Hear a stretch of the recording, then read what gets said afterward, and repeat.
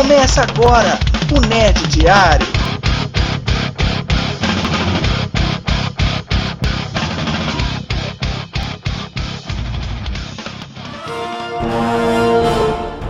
Aqui é o Leônidas e depois de Max Payne em São Paulo, eu tô esperando Assassin's Creed 4 no Brasil para poder jogar com Lampião e Maria Bonita. Aqui é o Igor e eu tô esperando ansioso Assassin's Creed pra Kinect. Acabou a academia, Assassin's Creed pra Kinect. Então vamos lá falar dessa franquia Assassin's Creed da Ubisoft. Esse jogo em que você vira um assassino descontrolado em meio a uma favela medieval.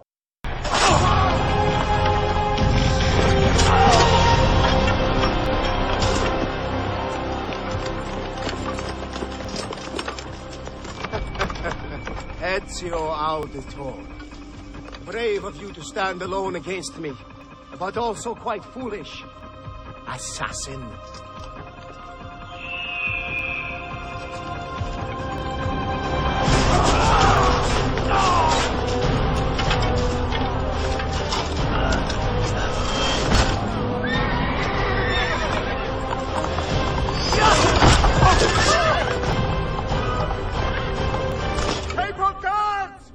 Assassin's Creed 3, a continuação da série de aventura Assassin's Creed, que não tem personagem principal. É o Desmond. Desmond que seria o personagem principal de Assassin's Creed. O Desmond é o Chico Xavier. Chico Xavier. Comparação perfeita, né? Inclusive eu acho que o próximo Assassin's Creed vai ser com o Chico Xavier. É a mesma. E ele vai encarnar o Lampião. É a mesma coisa, né? Já que o Brasil está em evidência aí no cenário mundial e tal, nada melhor do que fazer um Assassin's Creed Supernatural Revelations.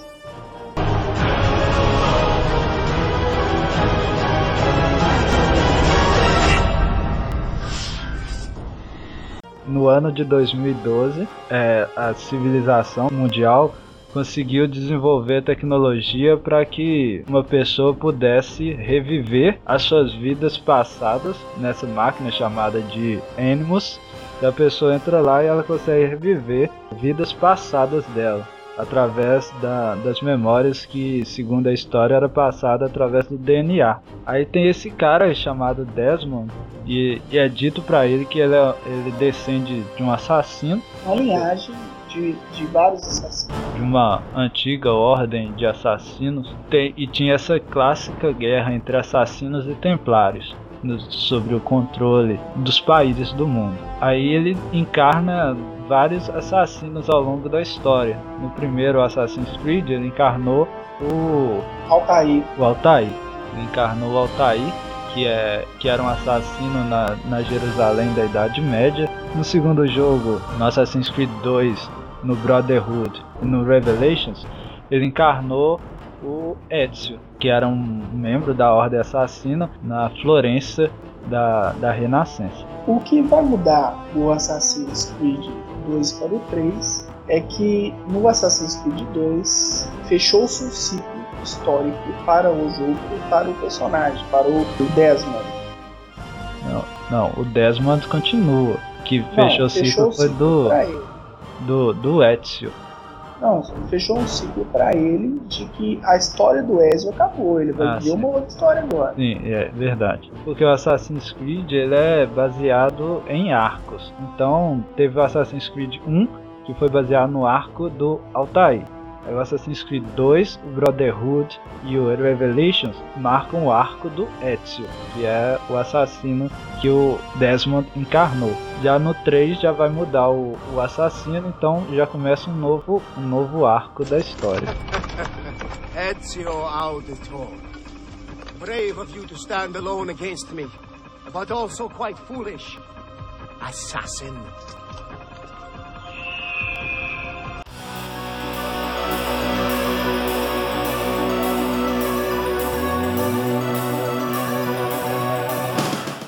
No Assassin's Creed 3, o Desmond vai um cidadão norte-americano que é mestiço, meio indígena, meio colono, que se auto-intitula-se de Connor, mas o verdadeiro nome dele nós não sabemos. Connor. Aqui. Tem um filme que chama Connor, não tem? O personagem chama Connor. Tem a Sarah Connor do Exterminador do Futuro. Tem um filme de alguém que chama Connor. Ah, não, é Connor. Ah, desculpa. The system is beginning to collapse, and everything is slowly breaking down. Eu quero qualidade nessa porra, moro? Quero design, quero tecnologia, moro? Quero ciências, quero a porra toda, moro? Primeiro, eu achei o cenário muito legal, é um cenário que dá para explorar muito, é um cenário muito rico porque ali está uma efervescência grande de sociedade, de etnias, de heranças muito complexas, está um emaranhado de povos ali muito grande, então tem como explorar legal a história, mas tem que ser bem feito. Uma coisa importante a se notar é que tinha-se a expectativa de que o Assassin's Creed 3 seria no Antigo Egito. E tipo, eu acho que faz muito mais sentido ser o Assassin's Creed na América do Norte no século XVIII. Por quê? Porque vai dar sequência à ideia de que o jogo tá andando e tá indo para algum lugar, não tá sendo só um jogo atrás do outro, ele tá tendo alguma sequência. Mas essa linearidade pode ser rompida usando o Animus. Não é obrigatório que ele tenha que ir evoluindo numa diretiva cronológica. Sim, tá. Porque o Animus permite ele acessar qualquer vida a hora que ele quiser, aonde for. E o Egito também é uma temática igualmente foda. Eu não sei como eles iriam ambientizar a ideia da seita, né, do grupo de assassinos, da sociedade assassina no Egito, e a quais interesses eles iam servir, porque eu não consigo enxergar tantos jogos de poder e tantos jogos políticos no Antigo Egito. E outra coisa também que isso é legal. Que o jogo, a história é o combate entre os Templários e os Assassinos, a Ordem dos Templários e a Ordem dos Assassinos. E não tinha uma Ordem de Templários no Antigo Egito. Mas também, se a gente for falar assim, falar em Templários na América do século XVIII, falar em Sonic como personagem secreto do Mario World 2. Não tinha, mas o mito ao redor dos Templários é de que a Ordem não desapareceu, ela foi perseguida, foram muitos mortos e eles se esconderam, se transformaram em uma outra ordem. Há toda uma teoria de conspiração ao redor da Ordem dos Templários, de que eles não desapareceram. Mas eles terem surgido antes da Idade Média, ter surgido lá no Antigo Egito, seria algo um pouco além da liberdade poética que se dá para criar essas teorias de conspiração. Tá aí minha primeira observação sobre um novo jogo, que eu acho que essa ideia de Templário já podia ter sido vencida lá no Brotherhood. Ia ser mais legal se a cada arco que se construísse uma nova conspiração, uma nova irmandade, uma nova organização com a qual ia criar esse embate com a sociedade dos assassinos. Eu acho que ia ficar mais interessante se a cada arco eles conseguissem desconstruir uma organização. Porque a mensagem que passa é que a sociedade dos assassinos nunca vence nada. Porque teve Assassin's Creed 1 contra os Templários e tal, você zera o jogo, você não vence. Teve Assassin's Creed 2, Assassin's Creed Brotherhood, Assassin's Creed Revelation. Você enfrenta os Templários, eles sobrevivem. E eles vão voltar agora no Assassin's Creed 3. Bison chefão de todo Street Fighter. Mas eles não podem simplesmente tirar, por quê? Porque no presente, vamos supor que o presente seja a época do Desmond, né, em 2012. Ainda há menção aos Templários e aos assassinos. Então é como se eles realmente não tivessem desaparecido. Tem os assassinos ainda no presente. E eu entendi que, tipo assim, que você descobre e vive a história de uma maneira paralela, né? Uhum. Ao mesmo tempo que o Ezio evolui, o Desmond descobre coisas novas sobre si. Você desfruga do Animus, uma coisa que no Assassin's Creed 1 para o 2 muda muito. É que no 2 você tem as missões outsiders, né? No 1, o que você fazia no máximo é ir de um quarto pro outro, esconder um pouco e tal. Só tinha os diálogos, os vídeos. Não tinha muita coisa fora do Animus, não.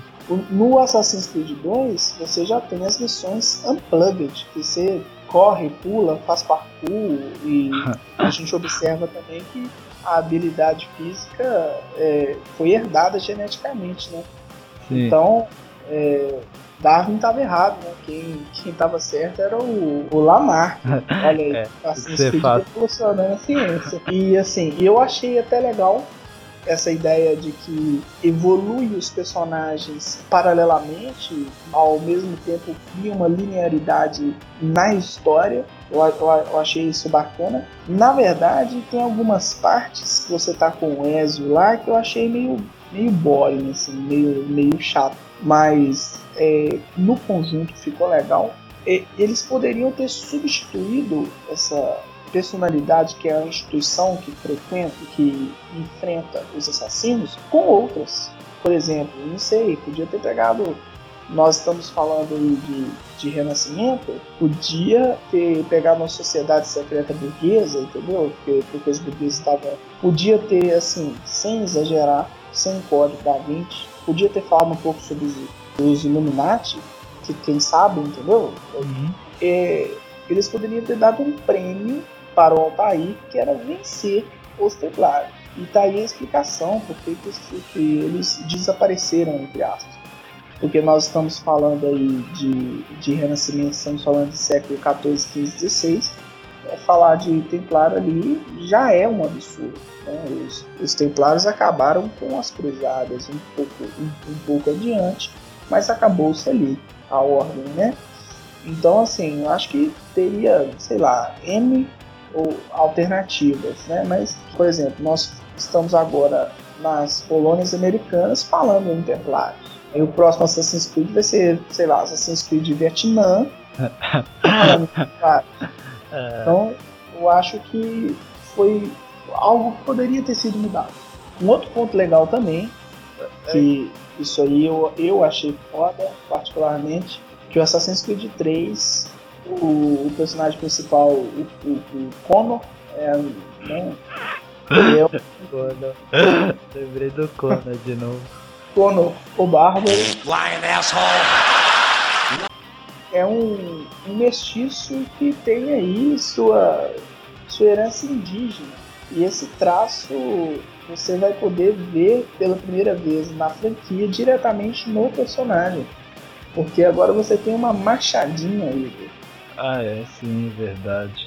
Porque o estilo de assassinato que era no período de paz, de relativa paz na sociedade, tem que ser mudado, né? Ninguém ia matar com uma lâmina escondida no meio da guerra.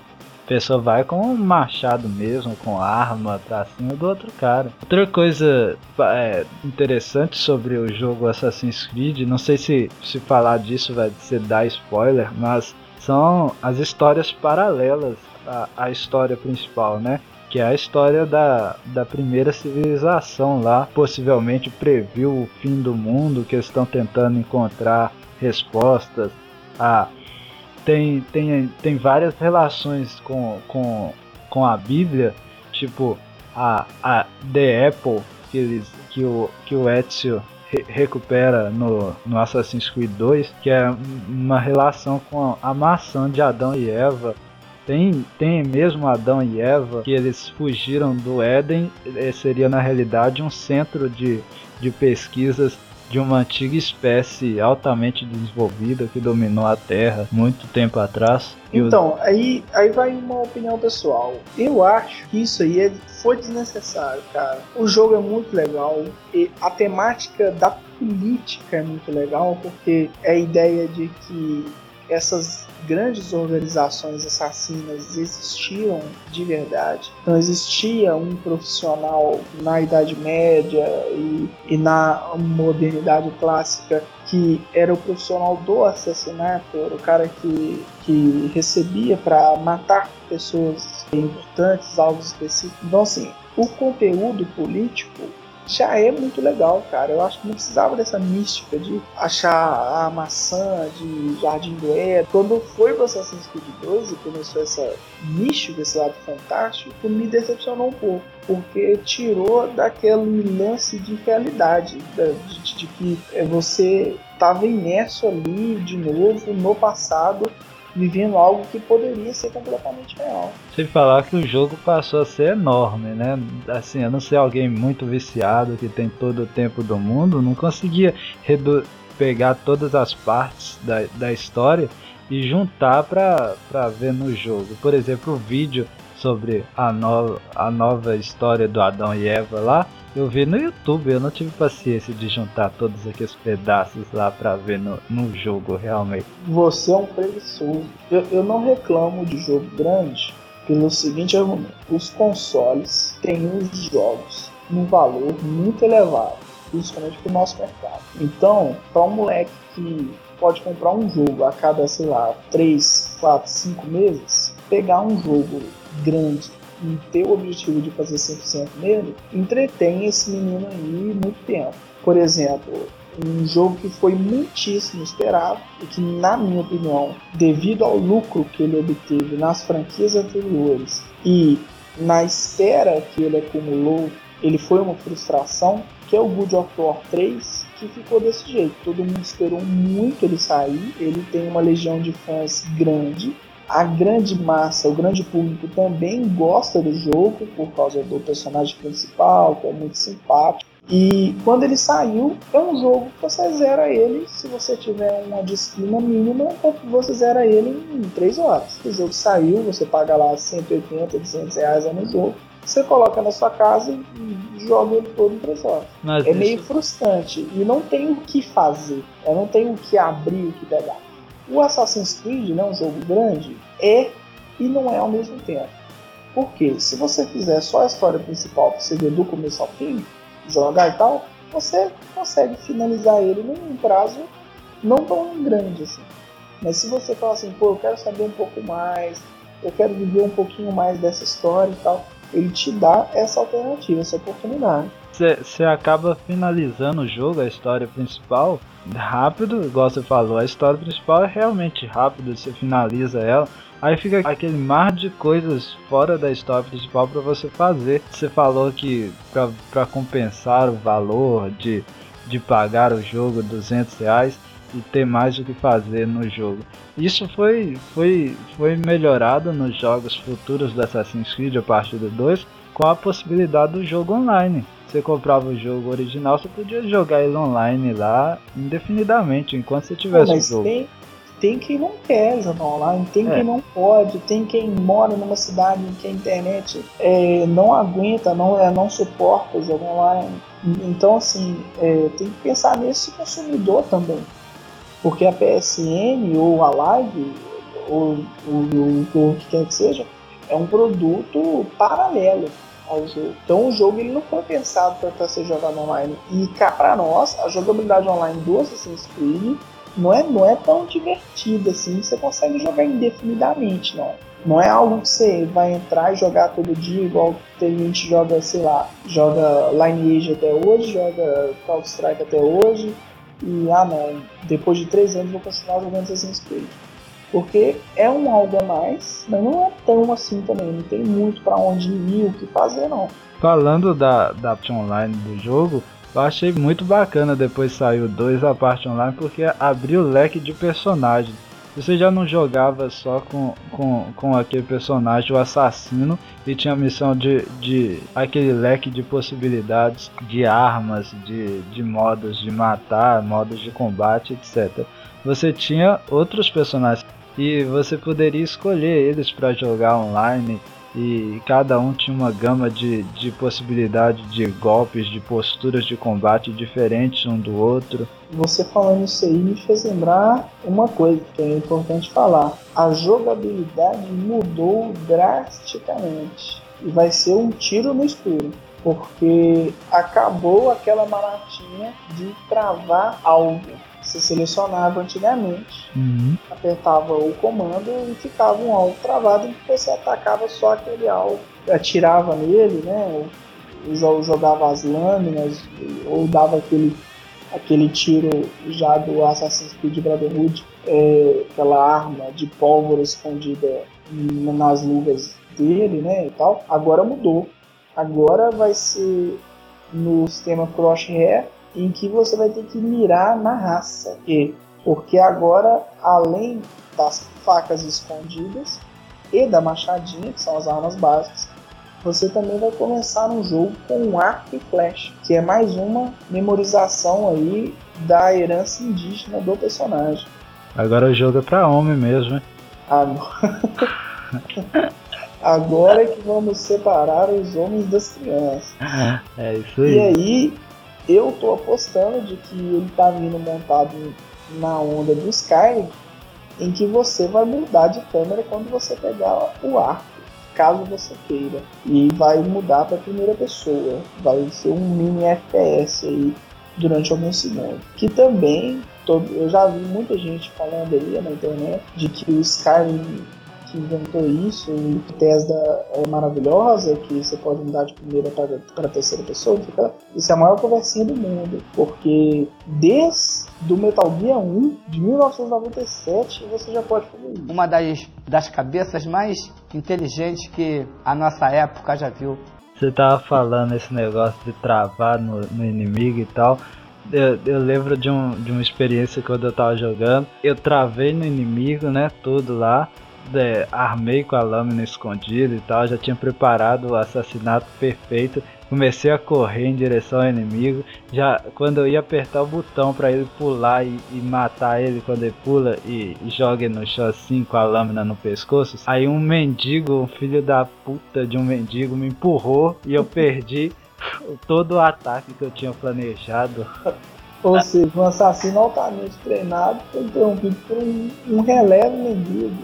Aqueles mendigos irritam demais. Pra quem não jogou, tem uns mendigos. No primeiro Assassin's Creed era um só. Chegava em você pedia esmola, você saía, andava pra lá e tudo bem. Agora não era um só não, eram vários. Não. Se você os ajudassem, eles faziam uma super gangue de mendigos que te ajudavam quando você precisasse. Não lembra disso não?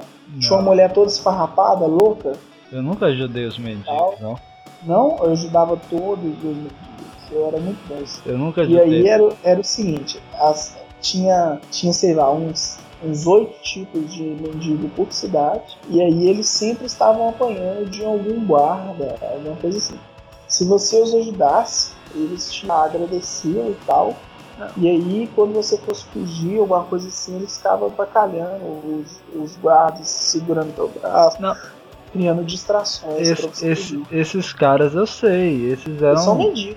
Esses eram Não, esses eram pessoas que você recrutava pra causa assassina. Eu sei esses. Não recrutava pra nada não, eles eram a gangue dos super mendigos, só isso. Não, sempre teve uma gangue de apoiadores dos assassinos que ficava te ajudando, mas não é desses que eu tô falando, não. São aqueles que ficavam do seu lado lá pedindo esmola. No Assassin's Creed 1 tinha um só, chegava perto de você e te pedia esmola, e você ignorava e saía. No 2 já começou a vir 2 caras com um violão tocando ao seu redor. Já melhorou. Melhorou demais. No 3... vem 3 mulheres. No 3 não, no outro Assassin's Creed Brotherhood e o Revelations, vem 3 mulheres em cima de você e te cerca na sua frente e não deixa você andar. As pessoas precisam olhar mais umas para as outras. Mais uma inovação trazida pelo Assassin's Creed 3 é que agora você vai poder melhorar as suas habilidades de acordo com o que você faz. Se é que eu entendi. Vai ter um microgerenciamento de habilidades especiais. O que isso quer dizer? Se você vai ter, por exemplo, sistema de caça, que é você poder caçar animais e poder tirar a pele, vender, fazer roupa, esse tipo de coisa. Se você caça com arco, você está melhorando o arco. Se você caça escondido, você está melhorando o stealth. Se você caça com a faca, você melhora o seu knife, e aí por diante. Que é também na onda aí dos jogos lançados esse ano, que tá vindo nessa onda aí do microgerenciamento, né, de acabar com aquela experiência genérica que você upa tudo ao mesmo tempo e tornar um desenvolvimento mais específico. Assassin's Creed tá ficando cada vez mais um jogo de RPG, né? Com essa edição ele já começa a ter muitas características de RPG, desenvolvimento de habilidade. O Assassin's Creed era mais um jogo de aventura, de ação, tendo esse lado RPGista do jogo, desenvolvimento de habilidades. Eu acho interessante. O meu medo nessa história toda é frustrar alguns consumidores iludidos que compram o Assassin's Creed pensando que vai jogar um jogo maneiro de stealth. Um jogo em que você vai matar na calada e tal. Porque conforme o Assassin's Creed foi evoluindo, foi se desenvolvendo, o stealth foi ficando cada vez mais de lado. Eu acho que os assassinatos foram ficando mais escandalosos, o seu personagem, o seu assassino, ele vai ficando mais despudorado, perdeu um charminho que Assassin's Creed trazia, que era a ideia do assassino silencioso. Eu concordo. Nunca foi muito forte, nunca foi um grande jogo de stealth, mas acho que a proposta inicial mostrava isso, fazia uma pequena propaganda e que isso foi se perdendo com o tempo. Eu concordo e eu acho que vai perder mais ainda. A não ser que seja... Porque você está num período agora de guerra, né? Acho que os assassinatos vão se dar ainda mais chamativos, vão chamar mais atenção ainda, mais abertos. Eu acho que o Connor não vai ficar na guerra batendo mulada. Eu acho que ele vai atuar num papel mais importante, mais singular. É o que eu espero também, mas eu tenho minhas dúvidas. Eu acho que ele vai ser aquele cara, lógico, vai ter uma fase ou outra, um período ou outro, em que você vai se envolver numa grande batalha. Até porque eu espero isso, eu quero jogar isso. Mas eu acho que ele vai exercer um papel mais singular. Eu acho que ele vai ser aquele cara que vai matar aquele general específico, que vai interceptar tal mensagem, que vai infiltrar, vai plantar uma informação falsa em tal acampamento, que ele vai exercer um papel mais singular do que um simples soldado que vai ficar matando todo mundo.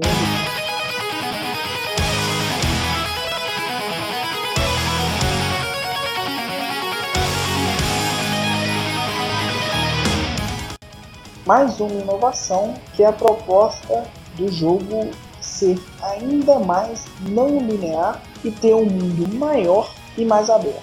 O jogo Assassin's Creed nunca foi linear, mas ele tinha uma frágil linearidade, que apesar do mundo aberto, tinha certos ambientes que você não poderia ir enquanto você não desbloqueasse uma certa memória no Animus. E é a velha história da parede invisível, né? Só que essa parede invisível ela era justificada com o Animus que você ainda não tinha acessado aquela memória, então você não lembrava daquilo, era impossível você ir lá naquela parte ou da cidade ou do mundo. A gente até engolia, né? Ficava frustrado, mas engolia. Pelo que anunciaram, pelo que a Ubisoft falou sobre o jogo, o mundo será mais livre e a história será menos linear. Isso vai te dar uma liberdade maior de escolher o que fazer e quando fazer. Então, para que isso aconteça, teria que ter um mundo maior e mais jogável. Por isso, ele chegou a falar de que a América, as colônias americanas em que vamos poder jogar, serão num total de 1,5 vezes maior do que a cidade de Roma jogada no Assassin's Creed Brotherhood. O que vai ser muito legal, eu creio que vai ser muito divertido, porque você vai poder passar por floresta, deserto, tribo nativa, sociedades, colônias, pequenas colônias dentro das colônias. Se explorar esse ambiente vai ser muito legal. E para incentivar você a andar perto pelo mundo, parece que foi feito um grande investimento nos cenários, nos gráficos, que está vindo com uma plataforma melhor, uma plataforma superior à dos outros Assassin's Creed, que é a plataforma Envy 2.0, em que vai carregar gráficos com texturas mais realísticas e com uma inovação que é a passagem do tempo. que não tinha no Assassin's Creed. No Assassin's Creed 1 e nos Assassin's Creed 2 só tinha o de manhã, de dia e à noite. Agora não, agora nós vamos ter intemperismos. Vamos ter estações bem definidas, como inverno e verão. Alguns lagos vão congelar no inverno, derreterão no verão. E talvez esses intemperismos influências nos personagens em geral. Sobre um mundo mais aberto, eu acho essa ideia muito boa. É um mundo maior, mais aberto, mais livre de você se mover, porque afinal era uma das minhas críticas do primeiro Assassin's Creed, que eu achei que ficou muito repetitivo, e dos próximos também, ainda apesar de que teve uma abertura maior, ainda era bem limitado e o jogo te conduzia por uma estrada estreita nas coisas que você tinha que fazer linearmente, que deveria manter um pouco dessa linearidade, porque você está revivendo uma vida de uma outra pessoa. Então quando você revive uma vida, você vive ela, e, independente das voltas que você der, dos atalhos que você pegar, de uma forma linear. Tem que ser uma liberdade limitada, né? Eu não acho que deveria abrir de qualquer maneira, que você pudesse fazer um pedaço da história que aconteceu antes, uma linearidade histórica. Você consegue me entender? Entendo. Porque você está vivendo fatos que já aconteceram, então eles têm uma cronologia pré-estabelecida. É isso que eu tenho medo de que possa acontecer se você der muita liberdade. Mas um mundo maior, um mundo mais livre para você explorar, eu acho bacana realmente. E essa passagem de tempo, você sabe se ela vai influenciar nas missões? Por exemplo, você vai ter 3 dias para realizar uma missão. Então, eu não sei, mas se isso for real, eu acho que vai ficar muito interessante, porque inclusive é uma certa crítica que eu tinha com os outros Assassin's Creed, de que não tinha um senso de urgência nos jogos. Então era uma jogabilidade muito solta. Um assassinato, quando uma vez ele encomendado, principalmente se for algo importante, ele é algo um pouco urgente. De que, tem que matar o cara tal antes que ele possa chegar na cidade X. Uhum. Porque se ele chegar lá, ele vai assinar um tratado, ele vai estabelecer um documento, ele vai vender algum aparato. E eu quero interromper essa ação, não só interromper a vida do fulano. Então, se essa proposta que você falou, se ela for incorporada no Assassin's Creed 3, eu acho que vai ser muito legal, ainda até porque o ambiente propõe isso, que é um ambiente de guerra, é um ambiente em que uma nação está lutando por uma independência. Então, assim, é tudo muito fresco, é tudo muito rápido e é tudo muito urgente.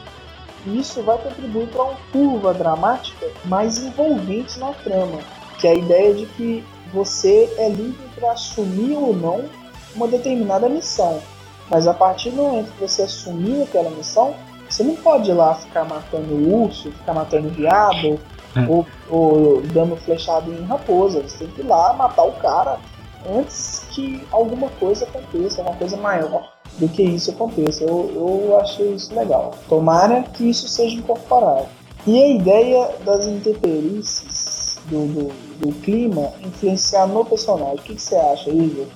A ideia de, sei lá, numa noite fria a lâmina dele falhar, a pólvora molhar, se ele cair no rio. Porque a pólvora também vai ser um elemento muito presente nesse novo Assassin's Creed, que não foi nos outros, né? Nos outros Assassin's Creed, até que no Revelations agora, a pólvora foi presente naquelas bombas que você podia criar, né? Sim, você podia criar aquelas bombas de efeito para você esconder umas fumaças e tal. O que eu acho disso é já o jogo inserindo inserindo mais realismo no jogo. Então, por exemplo, nos Assassin's Creed até agora, você podia nadar no rio lá e saía 2 minutos depois você estava seco de novo. Como se nada tivesse acontecido, não atrapalhou seus equipamentos, não molhou sua arma, não aconteceu nada. Pouco depois você estava seco de novo. Acho que isso insere realismo ao jogo, insere mais mas insere um nível de dificuldade também, porque é algo a mais que você tem que pensar. Pô, se eu for ali naquele lago ali gelado, ou naquele tempo gelado, isso vai atrapalhar minha morte. É algo a mais que você tem que considerar e insere realismo ao jogo. Eu concordo com você no ponto em que você está falando que vai inserir mais realismo. Eu acho que isso pode contribuir para a imersão do jogo, né? O Assassin's Creed ele tem uma imersão legal, mas não é nada assim tão absurdo que você sente, né, ali com aquele personagem, né, lado a lado, compartilhando aquelas emoções, aquelas sensações. Pode contribuir para esse ponto, mas também pode atrapalhar um pouco a jogabilidade se essa dose de realidade não for bem dosada. Nós jogamos com um personagem que é um prodígio, né, que faz manobras e realiza movimentos que Deus e a gravidade duvidam. Então, assim, isso é um toque especial do jogo, né? Ali é o lado fantástico, né? De que ele é um super assassino, é um cara contra a história. Isso é legal. Esses poderes, entre aspas, poderes, essa habilidade exagerada dele, você podia ver também naquele outro jogo, Prince of Persia. Quando saiu o Assassin's Creed, acho que a partir do 2 que insere essa habilidade exagerada dele de escalar. Também é bastante exagerado. Mas ele no 1 no máximo ele escala a parede. Agora no 3 ele pula entre um prédio e outro, entre uma casa e outra. Mas no 2 ele começa a andar em cima de cordas, a se pendurar e começar a se agarrar nas coisas penduradas e tomar impulso e pular lá do outro lado junto com aquilo. E isso é totalmente Prince of Persia. Eu acho que inseriu muitas coisas da jogabilidade do Prince of Persia no jogo do Assassin's Creed com isso. E eu nunca gostei muito desse estilo Prince of Persia, pra falar a verdade. Não. É um jogo muito bom, eu gosto disso. Não, eu gosto, eu já joguei, mas eu não gosto desse tipo de jogabilidade, não. Você não é o jogador Cirque du Soleil? Não. Eu gosto de Cirque du Soleil, eu gosto de ficar pulando. É bom. O que você falou é verdade, você não se identificava lado a lado com o personagem, você não se colocava dentro do jogo. Não é como se fosse Batman, que você para de jogar e você fala I'm Batman. Não é como esses outros jogos, você não coloca. Você não incorporava o personagem. Apesar de que eu acho que foi um efeito de eu ter jogado muito Assassin's Creed 2 e zerado ele muito rápido, mas eu via paredes assim na rua e me dava vontade de escalar as paredes. Vinha alguém sozinho assim na rua andando. Isso chama transtorno psicossomático.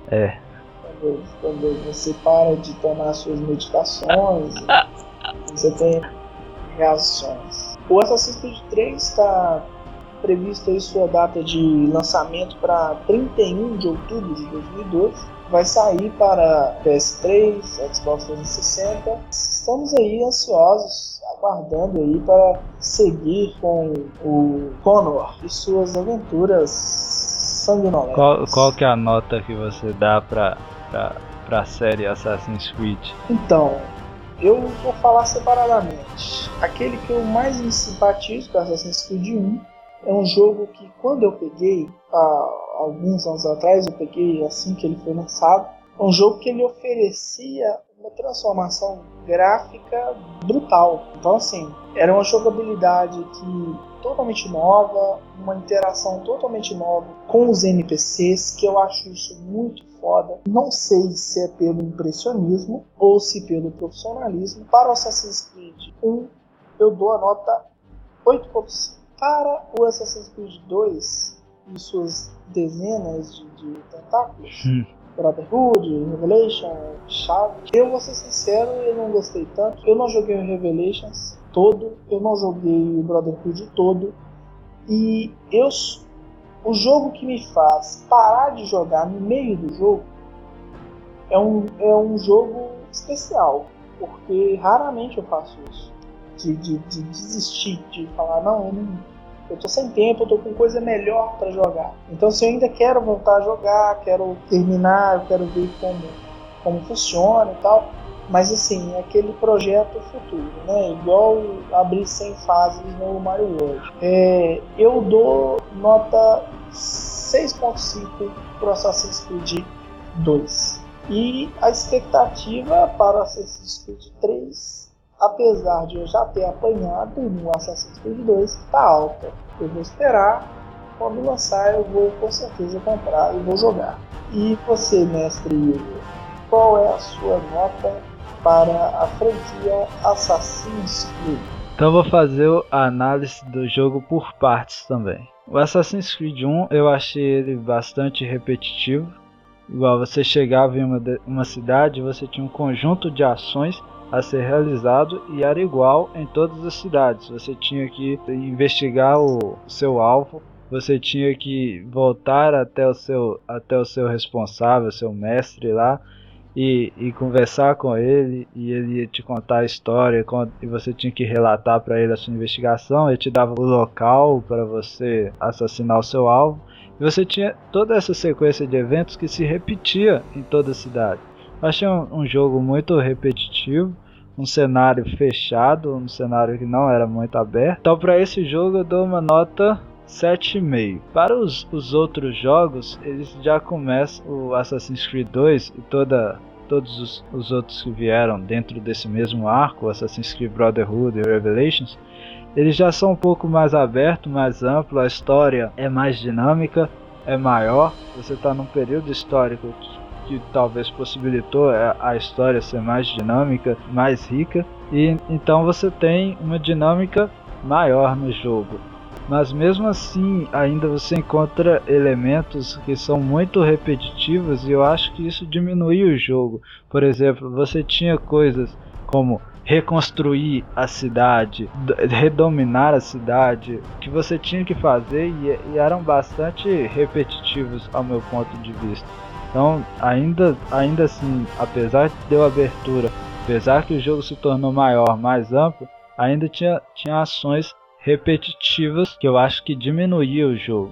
Então, para esse jogo eu dou a nota 8. De expectativa para o Assassin's Creed 3, bem, eu acho que vai ser, que promete, pelo que a gente falou aqui, é um jogo que mostra que está indo para algum lugar, que está tendo uma sequência, que agora está abordando um período histórico rico, que é o período da Guerra de Independência dos Estados Unidos, e você vai ter vários personagens históricos que vão estar mais dentro do conhecimento, mas da maior parte das pessoas, que é George Washington, Benjamin Franklin, Thomas Jefferson. Vai ser um período histórico mais dinâmico, e você tem várias histórias de conspiração nesse período histórico que podem ser abordadas nesse jogo, vai tornar a história mais atrativa. E também é um período de jogabilidade, é algo que também promete. Você vai ter uma maior abertura, igual a gente falou, um mundo mais amplo, mais livre para você jogar. Você tem a mudança na arma do assassino, que sai de uma lâmina oculta, que é uma arma típica de você matar alguém numa cidade, num período de paz, para um machado, que é algo que vai ser muito mais brutal, vamos dizer assim, muito mais sanguinário. Então o jogo promete, eu tenho muita esperança sobre esse jogo. Então é isso, a franquia Assassin's Creed 3, vamos pagar para ver.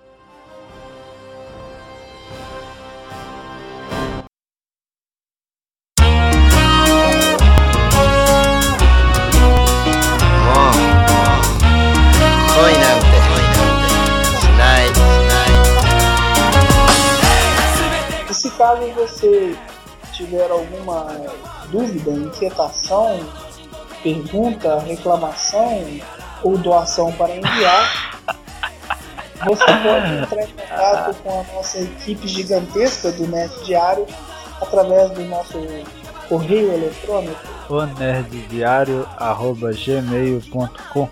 onerddiario@gmail.com.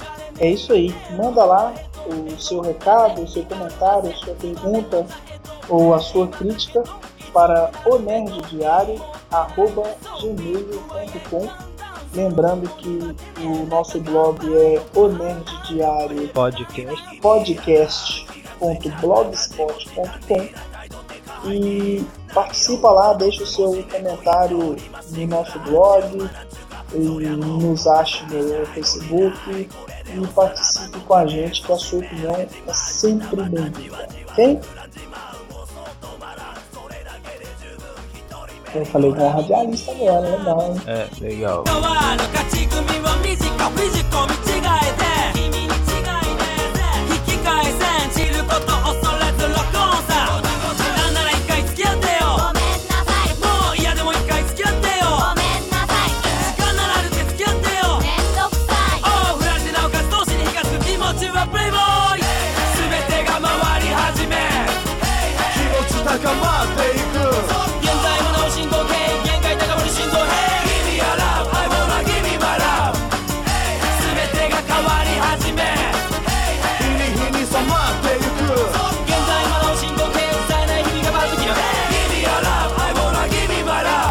君あら無駄にヒートアップ誰の話もまるで聞いとらん一方的に送る周りの心配よそに一人暴走あだこだこねる理屈などない仲間のアドバイスも聞かない